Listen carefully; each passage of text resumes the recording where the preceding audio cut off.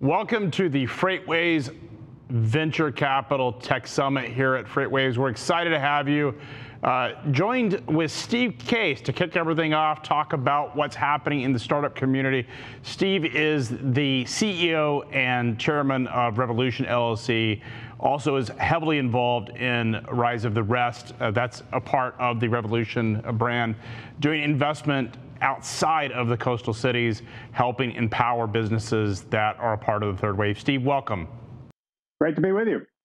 So Steve, you and I first got the opportunity to be together and meet when you came to Chattanooga for the Rise of the Rest tour. FreightTech was excited. I was certainly excited to take home the prize as the Chattanooga winner.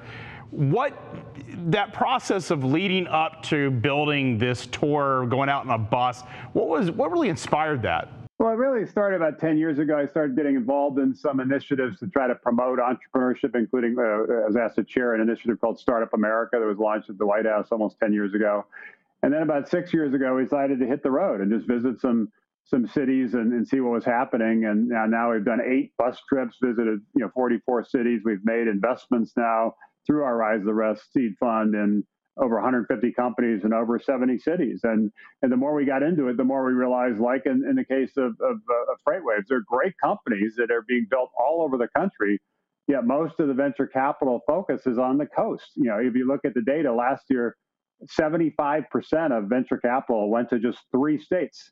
California, New York, and Massachusetts. So, if you're in Chattanooga, or if you're in Detroit, or you're in Des Moines, or you're in Madison, or you're in Minneapolis, or Atlanta, or Denver, Phoenix, you can kind of name a lot of different cities. It's harder to get the venture capital to start and scale businesses, and that's what we're trying to change. To level the playing field, so everybody everywhere who has an idea has a shot at building a company, and in the process, we can create jobs and more drive economic growth in many parts of the country, not just a few parts of the country. Really give entrepreneurs who have this idea, as you did, a real shot at the American dream. Is it an arbitrage opportunity in addition to obviously distributing capital to communities that aren't currently well represented? But does it give you guys as an investment an arbitrage? Yeah, absolutely, because it's a classic supply-demand, and most of the venture capital is in Silicon Valley. There are great things happening in Silicon Valley, obviously, but because there's so much capital, they're focused in just a small number of entrepreneurs, a small number of companies. Classic supply-demand. The valuation of those companies tends to be on the high side, and the valuation of that same company was in Chattanooga or one of these other rising cities would be lower. But once the companies are successful, once they break through and get to the point where they're getting acquired or going public, that regional arbitrage, that regional discount, if you will, evaporates. And so there is an investment thesis here that underlines what we're doing. We do believe we can generate top tier returns from a venture capital perspective by doing things a little differently than what other people are doing. In this case, looking for entrepreneurs in places that most venture capitalists will never visit. Now, we are hopeful, and we're seeing some signs of this, including because of this pandemic, that there are more coastal investors that are beginning to look at other opportunities. You're a great example with FreightTech. We're obviously proud to invest through our Rise of the Rest fund in FreightTech. Since then, there's been other venture capitalists from other parts of the country, not just from that region, that have backed that. We've seen that with many of our Rise of the Rest companies now. So we just hope to be a catalyst, shine a spotlight on cities that are rising, do what we can to drive more collaboration in those cities, create a culture around more risk-taking and a sense of possibility in those cities. Also try to solve what's a vexing talent problem in these cities. As you know, a lot of people growing up in these rising cities left because they felt if they wanted to be part of the innovation economy, they needed to go to a place like Silicon Valley. So they're kind of a brain drain in the last several decades from many parts of the country. We want to slow that brain drain, get people staying when they grow up or graduate from universities. And we also want to see a little bit of a boomerang of people who might have left returning. And some of that, I think, is getting triggered by this pandemic. So Steve, you wrote a book a couple of years ago called The Third Wave, which was sort of the foundational element to the Rise of the Rest tour. You then went out on tour. You're almost 5 years into that book. What has changed or evolved since you wrote that? Any observations? Yeah, it's actually finally happening. My experience with these things is certainly true with my own experience as an entrepreneur. as a co-founder of America Online 35 years ago this summer. At the time, we thought it was so obvious that everybody would want to be online. But when we got started back then, only 3% of people were online, and they're only online 1 hour a week. And it took a long time, actually, more than a decade before finally we broke through. So the lesson to me from that experience was that sometimes revolutions happen in more evolutionary ways. I think the same is true with the rise of the rest and this broader thesis around the third wave of the internet. I'd say since I wrote that book, some of the things I wrote about have started to happen. We are seeing a little more momentum, not as much as we'd like, but not as much as we need, but a little more momentum in terms of venture capital focused on these rising cities. We are seeing more companies recognize that the role of public policy and regulations in these sectors, healthcare, food and agriculture, things like that, there's a natural alignment there. Sometimes it's frustrating to entrepreneurs, frankly, because sometimes regulations slow you down. But the reality is, as a society, we are going to insist on the drugs that we're taking and the medical devices we're using and so forth are safe and effective. So there's going to be a regulatory component. So I think there's more of a recognition around that aspect. And I think there's also more of a recognition around because of the growing importance of technology, the growing importance of the internet, that policymakers are going to pay attention. And we've seen this recently, and not just in Washington, D.C., but also in Brussels. Some of the big tech companies are kind of being asked, are they doing the right thing for the country? Are they doing the right things for the world? And there's even now some kind of review, including a recent filing by the Justice Department, an antitrust filing against Google. I had written about that as well, that over time there would be a backlash to big tech, and that Silicon Valley needed to do a better job of engaging with policymakers proactively. So I think some of the things I wrote about then, even though it's still early, and we still, as I said, a little progress on Rise and Rest. We hope there's a lot more progress in the next decade. There's a little bit more recognition on the part of entrepreneurs and venture capitalists of the role of government and a little more respect for that. And we're starting to see some of the other dynamics I wrote about around the third wave of the internet kick in. And one of the things you talked about in the book and also in subsequent interviews and discussions is you've talked about the fact that in the third wave, the internet is about industries that have historically been slower to adopt technology or slower to come online, and really this opportunity to take advantage of the tribal knowledge, the access to networks that's critical to these industries' success. I'm curious, certainly we recognize it at FreightWaves, coming from a community that's heavily invested in freight and logistics, but I'm curious, where are the other case studies where that's been successful in the investment you guys have made? Well, as you say, FreightWaves is a perfect example, because when I tell people about the investment we made, and as creating a kind of a platform, almost like a Bloomberg for freight and logistics, people would presume, well, if it's kind of like Bloomberg, I guess it's in New York City, or I guess maybe it's in Silicon Valley. And no, it's in Chattanooga. And I say, well, why? Well, because actually some of the most important trucking companies are based in Chattanooga, and building a company to serve them and that understands the culture of that industry and having relationships that you can build on become critically important. And that's part of the thesis of the third wave. I mentioned the policy aspect, which I think is going to become much more important. The partnership aspect is going to become much more important as well. If you really want to innovate and take healthcare, for example, it's not so much about the software. Of course, that's important, but that's almost like the table stakes. The real action is how you can create alliances, how you get doctors and nurses to use it, and hospitals to integrate it, and health plans to pay for it, and regulators to allow it. That's going to be the difference between success and failure in these sectors. As a result, we're seeing some of the cities where healthcare is strong, whether in terms of the research universities like a Johns Hopkins in Baltimore, or the Cleveland Clinic in Cleveland, or Mayo in Minnesota, or MD Anderson in Texas. We're starting to see some ecosystems build around them. And we're also starting to see some ecosystems build around some of the big healthcare companies like health payers, like United happens to be in Minneapolis. There's a number of important companies, HCA and others in Nashville. So because of this growing importance of domain expertise, as you mentioned, because of the growing importance of partnerships to really scale these ideas. We think there's an opportunity in these rising cities that didn't exist in the second wave of the internet, but it's going to require capital to make sure that these companies really get access to that jet fuel that allows them to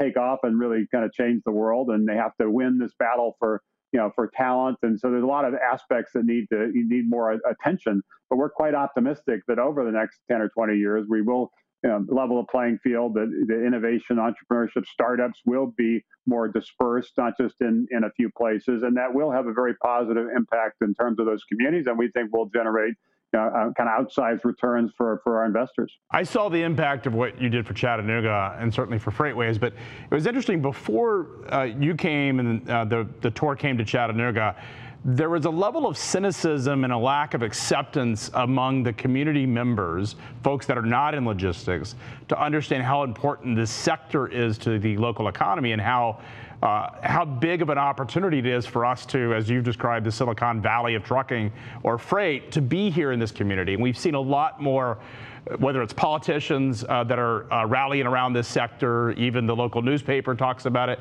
on a consistent basis. It was a huge industry, but largely ignored as a big growth sector. What do you see in other communities, or in Chattanooga specifically, after you guys leave? How does it impact the community, you think? Well, Chattanooga is a perfect example of a rising city. There's some things that were bubbling and some dynamics that were really quite encouraging. But most people around the country didn't think of Chattanooga as a startup city, and most people in Chattanooga didn't think of Chattanooga as a startup city. And what we're trying to do, other than identify great companies like FreightWays to invest in, is do what we can to catalyze stronger startup communities in as many places as possible. So our team spent a lot of time, really 6+ months before we come, and doing a lot of research, figuring out who the right people are. And then when we're there, part of our job, and even the reason we travel around the city in a bus, is we think of that as a convening platform. We can gather people together, and often people in that community have never met each other, and try to figure out some of the connections that can drive kind of collaboration. So it starts with getting people in the community, the mayors, the CEOs of the larger companies, to recognize the role startups play in creating jobs and being a magnet for talent, things like that. And also recognize that you can't just focus on the companies of the past. You can't just focus on the industries of the past. You can't just be looking in the rearview mirror. You have to focus on the future. The data there is pretty compelling. About half of the Fortune 500 companies turn over every 25 years. So if you're proud that in your community has some Fortune 500 companies, good for you.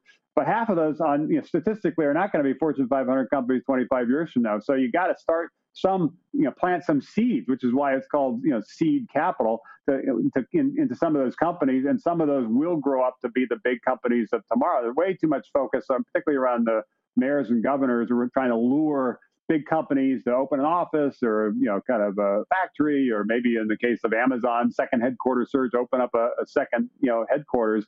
And I understand why people in those roles feel like they need to do that, but focusing more on trying to unleash the startups that can be the next Amazons, I think, is where the real leverage is, and hopefully that will happen. And the last point I'll make is in different cities, including Chattanooga that we visited, while there are more people that are understanding the role of startups and entrepreneurs and appreciate and respect and even celebrate entrepreneurs, many parts of the country, they are kind of cynical. They are kind of skeptical. They are kind of suspicious. If an entrepreneur starts a company and it's not successful, that person is viewed as a failure, as opposed to somebody who took a risk and that one didn't particularly work, but maybe the next one would work. And the way I think about it, and I mentioned this in the cities we visited, is when you hear a startup pitch, do you focus on why it might be successful, or do you focus on why it might fail? Kind of just focus on the risk factors. One of the great things about Silicon Valley is they think about the art of the possible. Like, what if this is successful? What might that look like? Many parts of the country are more focused on what might go wrong as opposed to what might go right. So there's a cultural point as well that we're trying to work on, as well as the capital point and the talent point. But Chattanooga is a great example of a city on the rise, and frankly, FreightWays is a great example of why it makes sense to invest in cities all across the country, not just in places like San Francisco, New York, Boston, where most of the venture capital is focused. Well, it certainly ignited a lot of energy around logistics here in the community. Now the term Freight Alley is something that people are really talking about. It's showing up in, the governor, the mayor, the local news newspaper refers to it on a consistent basis. So we're certainly proud you've been a part of that. And there's a lot of energy. Green Bay, Wisconsin is also trying to figure out how do they emulate Chattanooga in logistics, because they're also well positioned. You guys have made some investments, had an exit out of Green Bay that was actually tied to the logistics space.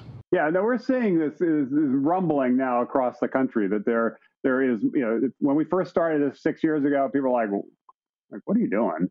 And even a couple of years ago, 60 Minutes kind of followed us around and did a story that ran, I think it was last year. And that got a little bit more attention, but still people are pretty skeptical. It's like, do you really think they're like great entrepreneurs, like that are going to build really successful, valuable companies in a place like Chattanooga? And we said, yeah, we do. And if you look at also where the Fortune 500 companies are, most of them are in the middle of the country, not on the coast. So we just have this disconnect, this last phase of the second wave of the internet, when it was just about software and apps and things like that, Google, Facebook, those kind of companies. That's when Silicon Valley really rose to such prominence, arguably even dominance. But as you well know, because you are one, they're great entrepreneurs building great companies all across the country. We need to understand that, spotlight them, celebrate them, invest in them, be customers of them, partner with them, help them as they scale their businesses. And we can do that. We'll have a lot of cities on the rise. We'll have a lot of cities where there is more economic growth and job growth and a sense of hope and possibility. And we'll have a country that actually will be more united, because everybody hopefully someday will feel like they have a role in the future, as opposed to right now. A lot of people in a lot of parts of the country do feel kind of left out. They do feel kind of left behind. And the startups and tech and venture capital is not the only answer to that, obviously, but it's part of the answer to that. And we need more people to focus on that. Steve, how do we get more funds to follow what you guys have done? How do we get more funds to come to places like Chattanooga to make investments in Green Bay, Wisconsin, and Northwest Arkansas? How does that process start after you guys have done a tour, just organically? Well, the best thing to do is actually something you need to do, which is build FreightWaves into a massively successful, massively valuable, iconic company in Chattanooga. And the reason, I'm serious about it, the reason is, and I saw this even building AOL outside of Washington, D.C. in Northern Virginia. The time we started 35 years ago, Washington, D.C. was not a startup city. It was not a tech city. It really was a government town. We were government contractors and lobbyists and so forth. Not much in the business world, and certainly not much in the startup world. The success of AOL, going from dozens of people, hundreds of people, thousands of people, had a spin-off impact, both in terms of what's happening directly in the tech ecosystem and also other things. People then suddenly were buying houses, and so there was construction jobs, and new schools were being built, new roads were being built, and you saw the city on the rise. So I saw it personally. More recently, there's a company that we visited in Indianapolis, Exact Target. Started there and scaled there. It was a little harder for them to raise capital. It was harder for them to be taken seriously by potential customers. But eventually it got to the point where they went public, and then Salesforce bought them. And now it's Salesforce's second largest office outside of San Francisco. They have 2,000 Salesforce employees in Indianapolis. And some of the people, including Scott Dorsey, the founder there, has gone on to start an accelerator and a venture firm and launch several dozen other companies. And now Indianapolis, particularly around enterprise software, is rocking and rolling. So it was a success of Exact Target that really did that. Dell had a similar impact in Austin. Microsoft had a similar impact in Seattle. So there's some things we can do and are trying to do in terms of getting more venture capitalists to pay attention and spotlight these entrepreneurs and make investments, and then build relationships to bring in kind of follow-on investors for the later rounds. But nothing beats success. And so the best thing you can do for us is to have FreightWaves be one of those iconic companies. And the best thing you can do for Chattanooga is to have that success, which will wake up a lot of people in Chattanooga and say, I didn't think we could do this as a community. I didn't think we could really build significant kind of tech companies that create a lot of value and create a lot of jobs. And suddenly when people see that, it opens their eyes, and they're more willing to make angel investments locally. They're more willing to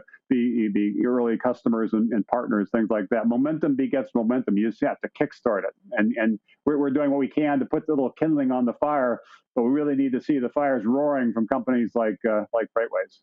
And liquidity events obviously drive recycling of capital, and that certainly helps. If you think about a lot of discussion around the Black Lives Matter, what happened this summer around tension, you guys have doubled down on investing in Black founders. You want to talk a little bit about your largest ever tour that you guys are doing virtually? Yeah, we're launching this in early December, and there were several days, including a pitch competition on December 3rd. And you go to the revolution.com site or just search on Rise of the Rest, fund, and you'll get all the details. Hope people will participate. The reason we're doing this, I talked about the venture capital data in terms of place, that 75% goes to 3 states. But there's also some rather sobering data in terms of people. And if you look at Black founders, for example, Black Americans represent 14% of our population, but Black founders, entrepreneurs, get less than 1% of venture capital. So there's an opportunity to do a lot better, and we think we need to focus on that, and that's one of the things we're trying to do. If you look at women, there's another dynamic that's pretty interesting. That they're half our country, but women founders get less than 10% of venture capital. So it does matter where you live. It does matter what you look like. It does matter who you know. And we're trying to change that dynamic as well, level the playing field there as well. And so that's what led us to launch this virtual tour. We obviously can't get on a bus, a virtual tour to really spotlight Black founders. And we have hundreds have already applied. We've already have more than 100 venture capitalists who've joined us on this effort, that agreed to meet with the entrepreneurs. And so every entrepreneur who applied will be connected with venture capitalists. We'll pick, obviously, the best ones, have a national pitch competition. The winner will get a $1 million investment. The 2 runner-ups will each get a $500,000 investment. But it's not just about those particular companies. It's about how do you create a broader network, extending what we've built with Rise the Rest. So it's not just focused on place. In this case, it's also focused on race. Steve, what are the opportunities as you think about moving in a post-COVID world where places like, at least Twitter has blown up with a lot of people talking about San Francisco as we knew it is over, New York is changing. I'm not sure how much of that is short-term or just a little bit of Twitter drama versus actual substance. But it does seem like there's a lot more interest in moving into other communities. Seems like venture capitalists that I talk to actually appreciate the fact that we're in Chattanooga and startups are not in the coastal cities because their capital goes a lot longer than it does in those cities. Do you think this is a permanent element? Has this been a transition?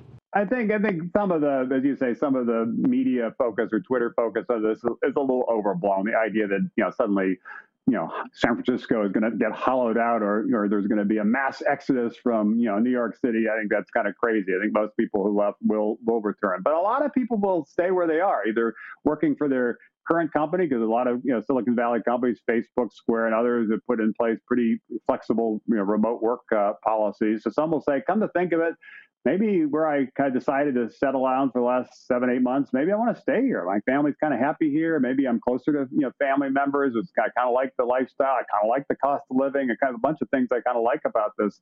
Maybe we'll stay and initially work for the current company that they're affiliated with, but then over time maybe see an opportunity in that city and either join a startup or maybe even start their own company. So I think if we look back in history, obviously this pandemic is terrible, with nearly 250,000 people dead and tens of millions of jobs lost, et cetera.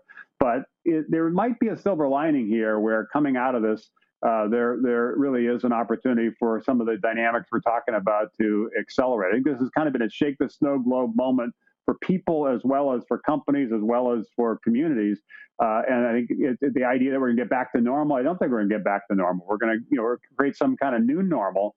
And my hope, and frankly my expectation, is part of that new normal will include this dispersion of talent and capital, so backing more startups in more places, and hopefully also do that in a more inclusive way, so Black founders, brown founders, female founders also have a shot. Steve, the IPO market's been really hot this year, led by everything from SPACs to some high quality cloud companies that have done exceptionally well in the IPO market.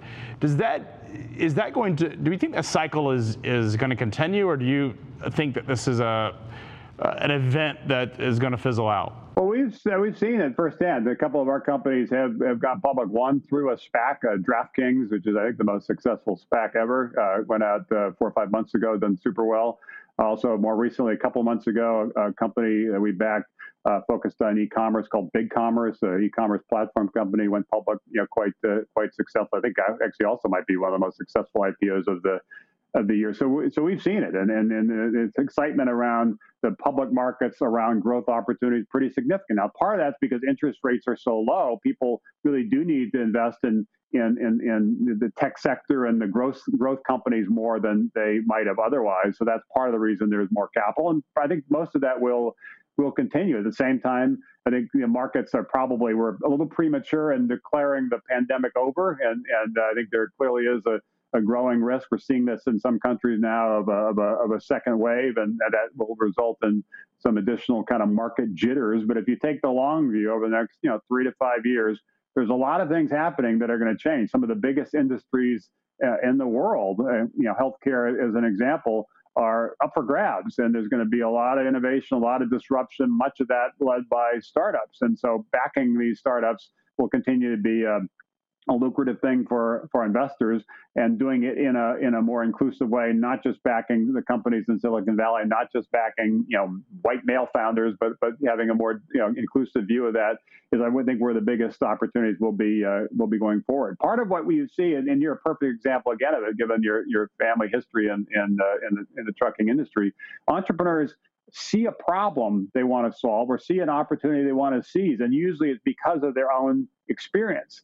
And so the experience people have in Chattanooga or other cities is different than the experience growing up in say, a Manhattan. And that leads you to different kind of hypotheses as an entrepreneur. And that's also true if you're coming from a more diverse community. And so that's why we need to make sure we're backing those entrepreneurs. Some of those entrepreneurs will have the ideas that will create the most successful investments. Steve, when you guys go and you have these tours and you have these founders pitch you and your partners at Rise of the Rest, what is it that, in terms of common themes of the companies that you guys invest in, is there any commonality in that, or is it just diversity? What do you guys look for when you're actually backing a company?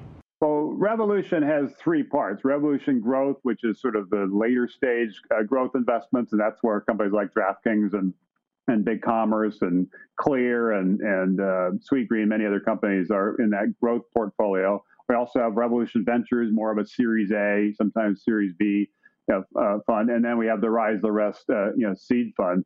Both growth and ventures do have certain sectors they're focused on. Rise of the Rest is place-based, so we're open to really any sector, and so it is a fairly diverse mix of sectors that we've invested, because the places we're investing, I mentioned we've been so far invested in 150 companies in 70 cities. Those places each have different dynamics, and there are different industries based in those places that we think give them the opportunity to build on that. And it's also part of this broader thesis we've been talking about around the third wave of the internet. That first wave, obviously, companies like AOL were part of, is getting everybody online. The second wave, once everybody's online, you didn't have to focus on building the on-ramps and the servers and the infrastructure. It was done. So it really became the apps and software on top of the internet. And the third wave is really integrating the internet in everyday life and doing things that are really quite innovative that can improve people's lives and disrupt big industries in our economy.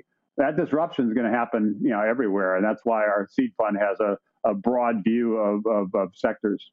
Steve, I was certainly excited that we won the Rise of the Rest. I was also, having taken in venture capital before, I also put a little level of cynicism, healthy cynicism, and I will say that the fund, what you guys have done, what David Hall and company have done at Rise of the Rest have been profound, have impacted our business in profound ways.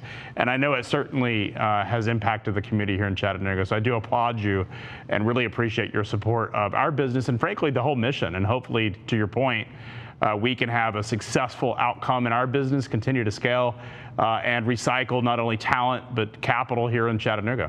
Well, thank you very much. Very kind. And we're obviously proud to be investors in FreightWaves, and part of what we've been trying to do, you mentioned, David, is build a network of these entrepreneurs. So you in Chattanooga or the other entrepreneurs in other cities aren't quite as lonely. We can connect them together. How do we connect the regional venture capitalists together? How do we connect the community builders together? Create that network effect that is, again, one of the things that is strong in Silicon Valley, but weak in many parts of the country. So we've made some progress. We still have a a lot of work to do in the coming years, and we're hopeful that companies like FreightWays will make our lives a little easier, because the success you'll have will really inspire other people in your community, other people around the country, and the coastal investors to pay more attention to what's happening in these rising cities like Chattanooga. So thank you.